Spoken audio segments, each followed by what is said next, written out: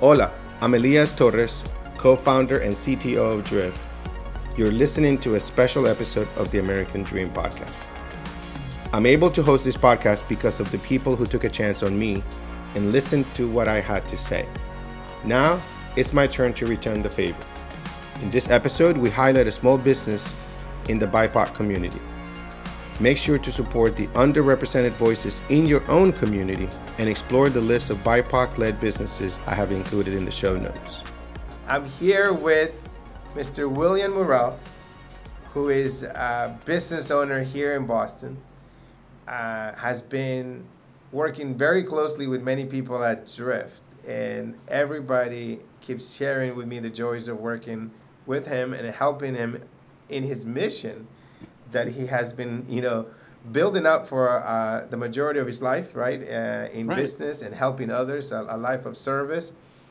And everybody talks about you all the time, and so this is a pleasure to be able to have you now on the show here and be able to learn more about it myself, and for everybody in the audience, a little bit about your unique journey and where you came from and to what you're doing today. So definitely we want to highlight business owners, entrepreneurs, especially people that want to help the community that needs a lot of support and help. So please introduce yourself. Tell us a little bit about where you were born, where do you come from, and how'd you got into tech. Thank you, Elias. It's my pleasure being here. My pleasure meeting you as well, my first time. I'm in Boston, but I've been here. I'm not a native of Boston. I was raised in New York City and Gastonia, North Carolina. And I came to Boston in search of a job after Charlotte was really nice, but not as exciting, and they didn't have a Berklee College of Music. So in my background, I'm kind of like a hobby guitar player, and I wanted to be around Berklee and musicians. So I came up here with the idea to just stay for 3 years. I had a job. A company moved me up here. I was doing computer actual tomography CAT scanner engineering. It's all in CAT scanners at hospitals. And I just stayed and essentially started working different places. I worked for the Boston Public Schools as an electronic teacher. I worked for Wang Labs way back when. And then during that school year of vacation time, I took off and started a company, a computer repair business in the North End. I hear about people saying there are no black businesses in the North End. Well, I was at 83 Commercial Street in the Mercantile Wharf building for 3 years.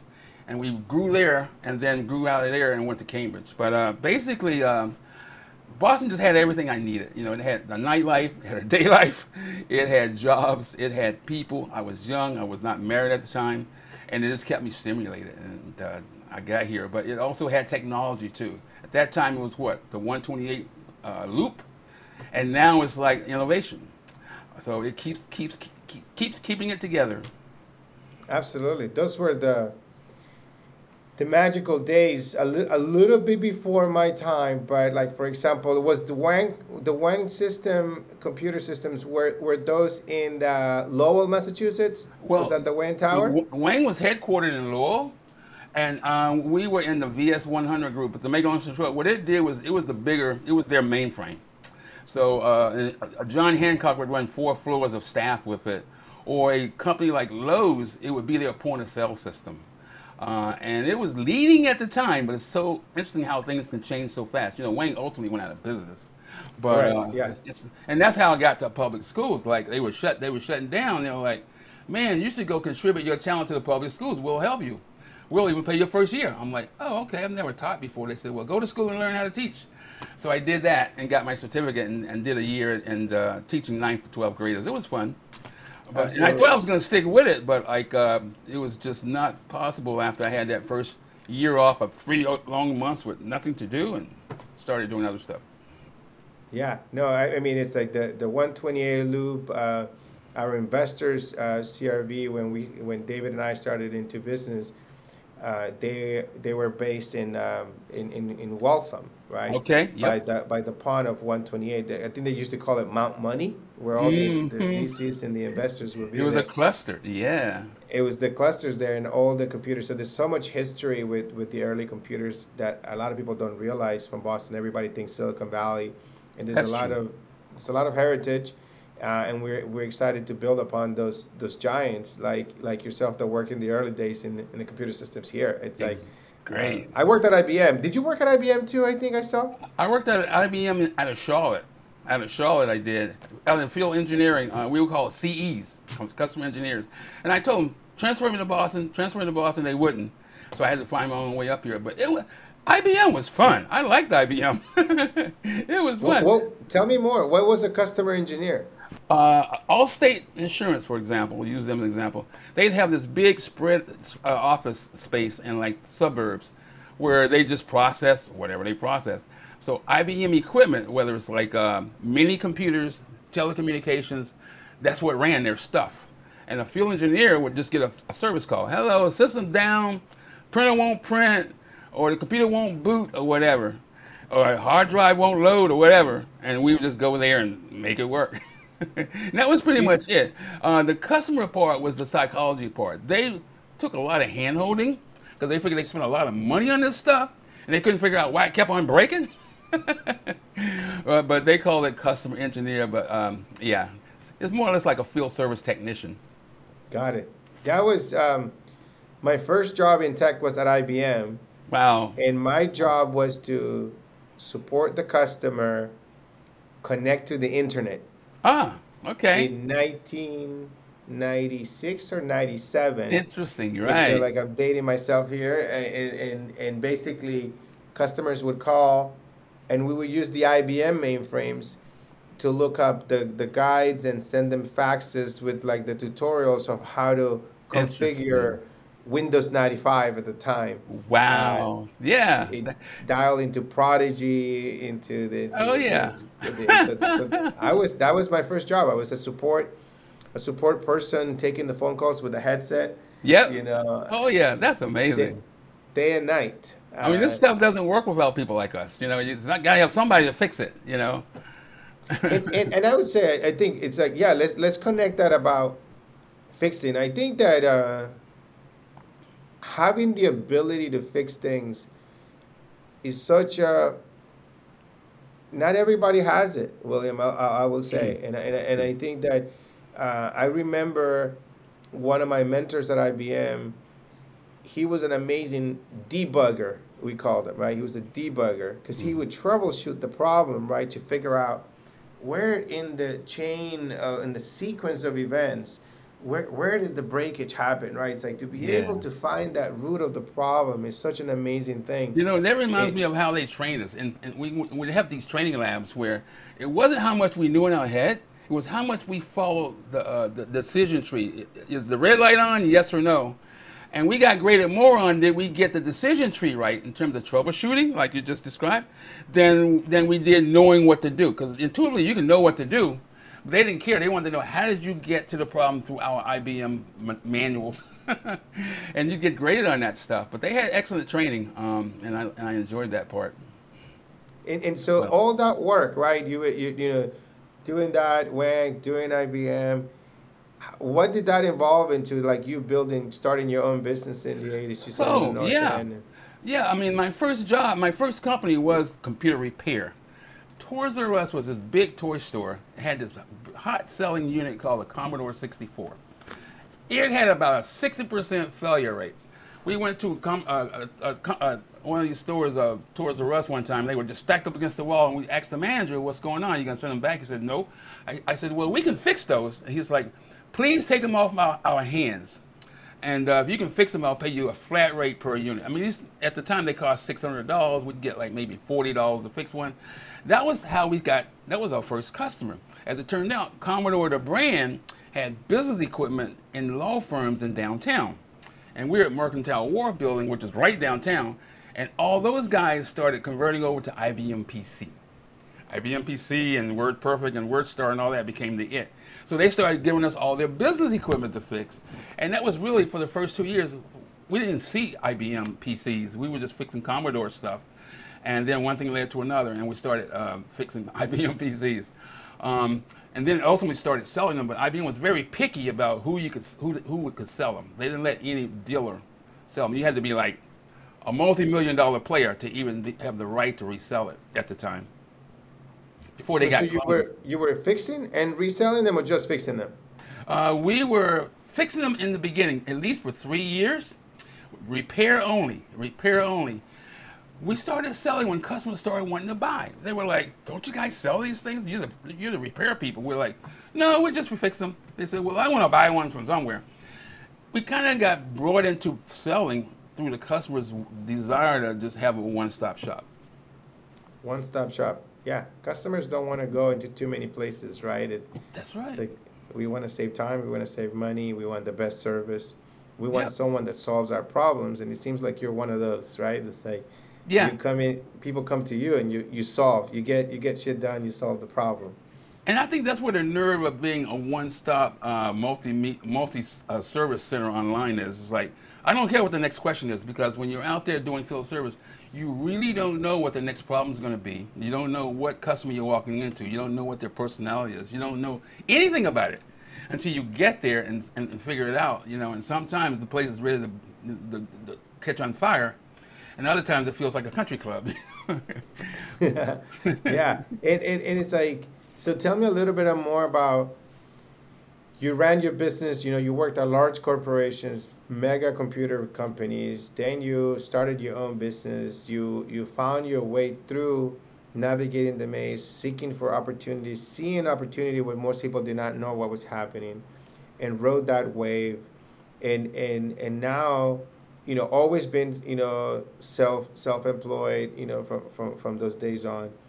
And now you're running this great organization, right? That is here to support the community, while still, raising funds. And tell me about it. Tell me about the mission that Well, you thank have you. for BlackBoston.com.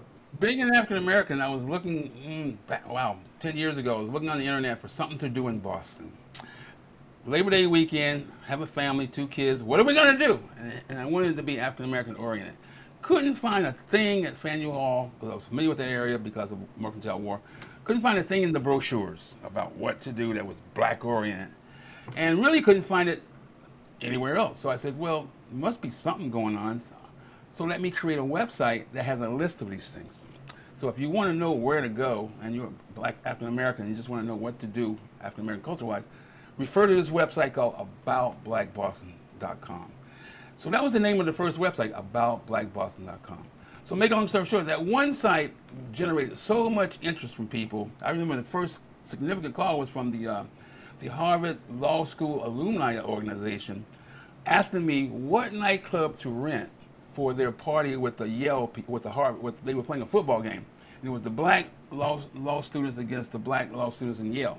And they were going to have a big party. And they wanted to know, well, where should we go? And I would get questions like that through this one-page website. And every time I got an answer, I would put that answer back on the site. And so that was the loop. People ask the question, I find the answer offline, put it back on the site. It kind of grew. And that's really the ultimate. So I then retitled it The Online Guide to Black Boston for Visitors and Tourists. A long name, but essentially that's what it did. And then from that point on, I started adding resources. Like, okay, here's all these things places to go and things to do. But if you're a business like I am building, and you want to get business training or business funding, consult these sources. Or if you're a teacher and you want to consider a certification class, like a shortcut, you don't have to go to 4 years of college, and you want to learn coding, here's another list of stuff. So the list kept growing. And then I would add context to it by paragraphs and thoughts and words and things of that nature. And then people started sending me stuff as well. So that was the hobby years, and that was going on while I was doing IT contracting on the side. That site was growing over the years. And then at one point, it just got to a point where people started wanting to advertise, and they have prices up there. They wanted to know how much things cost, and that became pretty consistent. And I said, well, I may as well make a business out of it. So I put some ad rates up there, and one thing led to another. Then I started thinking about how do I really grow this. So I invented an app that helps people find affordable housing just by making a phone call, and it sends the affordable housing lease application to their cell phone just by making a phone call. That was one app we added. We also learned that people will buy data. So if you put together demographic charts of like Roxbury, Dorchester, Mattapan, or whatever, and if you just put together information as PDFs, people will buy that for $1, for $4. They'll buy different things. Then came the business list, because I was at the time a certified minority-owned business in the state of Massachusetts during my first business days. And I'm like, wow, I should put that list out here because people have no idea who these companies are. And sure enough, that became a hit as well in terms of like reasons people come to the site. So I always tell people, people come to the site with intent. They start in Google and they type in something like daycare center in Mattapan. And Google is friendly to us, and with luck, Google will bring that query to us. And this is where Drift will say hello, and then we just get deeper and deeper about what that person wants from that initial request. And so many people, I'd say the majority, vast majority, white, black, BIPOC, you name it, they're coming to find out where to buy things from other black businesses. That's what they want to do. That's probably the number one reason they visit. That's the number one reason they visit Google, that Google sends them here. Now, I want Google to send me some other stuff, and I'm working on that. That's just SEO. But it's Google brings us 90% of our traffic just by us sitting here, and it's pretty nice to have it that way. That's amazing. I think that you're such a natural entrepreneur, right? That understand the foundation of loops, right?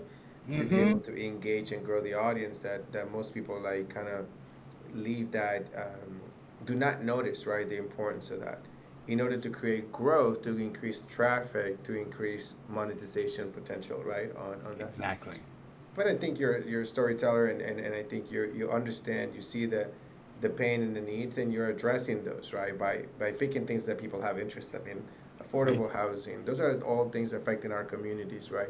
Yeah. And ultimately, how do we support one another by buying from our businesses and to be able to help those businesses grow? That's right. Right, and reach major scale. Because one of the biggest issues I see is probably the same, right, for African American, but Latin American businesses in Massachusetts, at best, break $100,000 a year. Right, so the revenue, the income ceiling that they end up hitting, right, it's very low. Even though it's kind of considered that Latin Americans tend to support each other's communities and businesses, right? I mean, is that absolutely. That's a cultural thing, yeah? It's a cultural thing, right? And so, and because of the service that we get, the familiarity, the products, the inventory that they will manage, all right. It's in the relationships and just support ourselves, right? It's something that communities are naturally drawn to do. Yeah. Right? And but the limits that we have on the types of businesses we grow, we can break them by helping and supporting each other. That's right. Because a white-owned business, the average business in Massachusetts is about 800 to 900,000 in revenue a year. Ah, okay. I don't know if you that's know a lot, that, right? Yeah, It's I didn't know a that. big gap. Yeah, it's a big gap, and so that's why it's like what you're doing is very important. That's right? a big gap. Because we have to help the businesses survive, but then most importantly, we have to help them grow. Right? Exactly. That's right, because we're not getting the opportunities that they're getting. I mean, there's reasons for it, but we don't get the calls sometimes, you know? Yeah, but what you've done, right, is to build this community for such a long time. Yeah. Right, to be here. It's an inspiration in itself, right? And let's talk about sharing, tips of like, how did you learn how to become such a listener, right? How to be such a person that you enjoy helping the community. I think that you finding your passion is something that many of us, especially many younger people than us, right? It's like are looking to figure out, right? It's like, how could you be so? I feel like you're so happy, you have your purpose, you have the people that you serve. I think that's what people strive right nowadays to. That's what we all want, right? My mom Tell said, us about that. Teach me about life. That's a great question, because like you don't get it from school for sure. Mom told me one time, she said, you have the gift of helps. I'm like, okay. She said, yeah, you like to help people.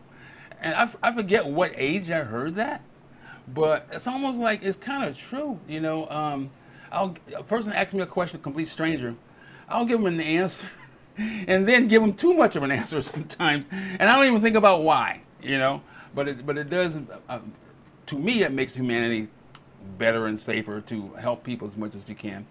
And I notice how medical professionals do the same thing. You know, if you're ever in the hospital for any extended stay and you have to get taken care of by nurses, it's amazing how far out of the way they go beyond their job to make you feel comfortable. And I think too, the nurturing aspect of like, see, it's satisfying to see a problem resolved. And learn that from IT. You know, you go in, the thing is hard, you're sweating, you want to get home, you fix it, you're happy. But so is everybody else around you too, because now they can go back to work and get their paycheck on time and all that stuff.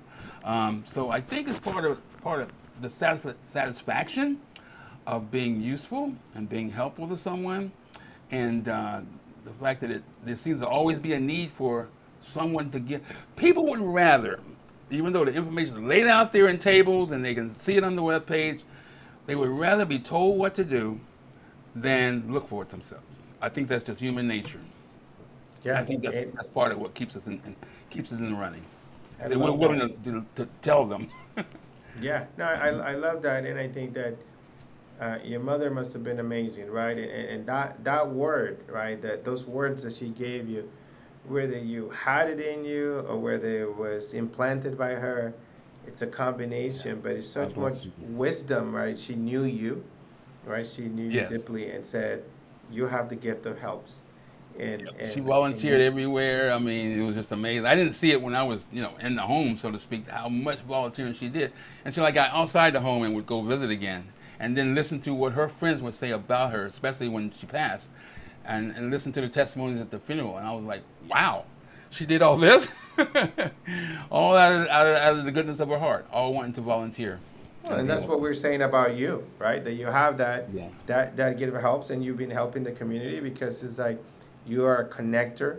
You are, sharing information with one another. Yep. Being able to, you put in the effort and your time to write those articles, to write those answers, to write the resources, maintain them, because most people come, they'll take the answer, they take the answer to the question that they have, and they'll go, right? That's right. But someone has to curate it, right? Someone has to keep it up to date, so It's the the community groundwork. can grow That's so stronger. true. Sometimes you in the middle of the night you're digging and you're writing stuff and you wonder, why am I doing this? I mean, who's going to read it? Who's going to care? Sometimes you doubt whether or not it's worth the effort, but then you realize as you do it and release it and put it out there, it's really worth the effort. But sometimes it feels like, oh my gosh, this is like tedious. I think that you're addicted to the same thing that society is addicted. I feel like everybody's addicted now to a like on Instagram, on social network. Somebody how many likes did you get to this video? And that needs to be a little bit connected back to kind of what you're doing. You'll get a like, right, when somebody gets help. That's right. From you, from an article, and That's you get right. satisfaction. I like what you said, like when you fix a problem and then everybody else around you is happier because the problem is fixed. That satisfaction that you get is what, has made your life, worthwhile, that you get a lot of satisfaction and pride from that. Yep. That's right. That's That's excellent. Look, I appreciate that. This has been get to finally meet you, not in person, but online, get to talk with you, learn the story of Mr. William Morrell, owner of BlackBoston.com. This is not meant to be a Drift advertisement, but we support you. You use Drift to engage and connect with your visitors and help them in any way you can. And what an inspiration to me and to others, that sometimes when we're looking for a sense of purpose or direction, you just laying it out right there. It's very simple. Just help others around you, right? And you will feel great. And I think that we appreciate it. We appreciate what you're doing for the community. I want to find other Latin-owned businesses that are doing the same, right? Okay. So people of all races, of all ethnicity, of all backgrounds that are looking to find communities, right, and find different types of businesses, services, and products, right? They can find them because people want to help, right? And I think that you're enabling people to help as well as you're helping them others. So thank you very much for coming on the show. It's been a pleasure to hear the story, and my team loves you and they want to help you, and so in any ways that Drift can help the community and you, we're glad to be of service as well. Thank you so much, Elias. That is so appreciated. Thank you. Thanks for listening to the American Dream Podcast. Make sure to hit subscribe so you never miss when a new episode drops. If you like this episode, please leave a 6-star review wherever you listen to your podcast. And if you're interested in learning more about my American Dream mission, subscribe to my newsletter, linked in the show notes.